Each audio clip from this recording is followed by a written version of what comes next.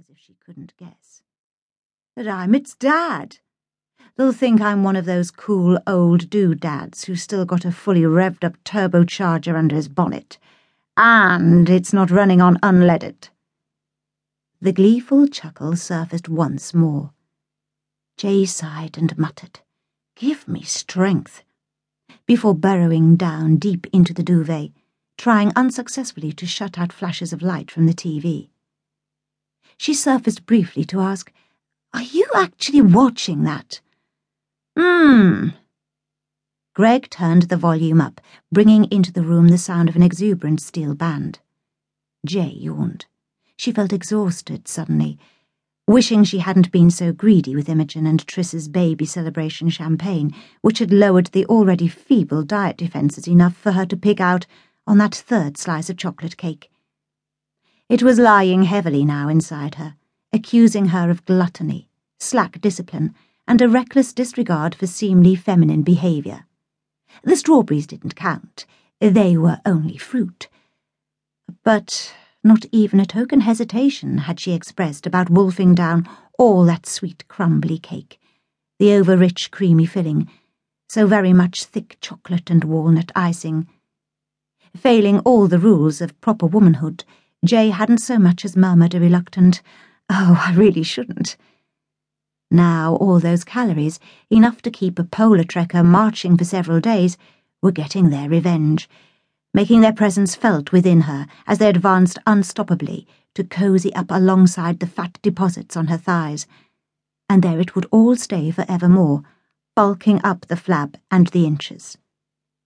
On top of all this, Greg's thoughtless granny comment was what a social commentator would call not helpful. There must be women, Jay mused, as she closed her eyes and thought of sleep. In fact, she was sure that there actually were women out there in that parallel fantasy realm of long-term coupledom, women who were blessed with a far higher level of after-sex appreciation than this. A hearty slap on the thigh, a jolly confirmation that slim as a wand had bypassed gorgeously rounded and morphed irrevocably into downright flabby, and a casual reminder about lost youthfulness couldn't be any woman's idea of the best post-coital moments. She'd have hated Greg to be one of those men who nuzzled in a creepily humble way and muttered, "Thank you," as if they had just been granted a rare and filthy trample through the sacred female temple. And thank all the gods he didn't do that cringe-making, "How was it for you?" begging question that Barbara, her business partner, got from her husband every Friday night without fail. Good grief, if you couldn't tell by now. But just occasionally it would be pleasing if the sexual afterblast could include some close, gratifying snuggling, some loving, touchy-feely stuff, as if there was at least the pretence of reluctance to let the moment go. On the plus side, of course, at least they still did it now and then. Half-jokey hints from friends, and far too much nostalgic detail on how it used to be from Kathy next door, told her that several had partners who were not so much running on unleaded, as Greg would so charmingly put it, but whose metaphorical starter motors had rusted to a permanent standstill.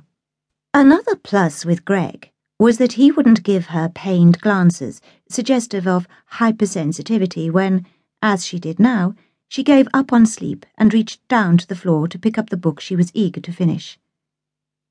As she was settling herself into a good reading position, Jay caught the glint of reflected light through the bit where the huge glass expanse of the bedroom window met the huge glass expanse of the roof. So, he was at it again. The planet man in the top-floor flat across the road was watching the stars from his home-built observatory and accidentally doing his best to take in the views afforded by any neighbours careless enough to have far more window than curtain. Blinds. We should do something about getting blinds, she thought, making a mental note. It was time to do something more serious about privacy up in this rooftop fish tank of a bedroom than these flimsy organdie hangings. What was it William Morris had said about home furnishings? Something along the lines of every domestic item being either beautiful or functional, preferably both. Close-to transparent window hangings weren't anyone's idea of functional.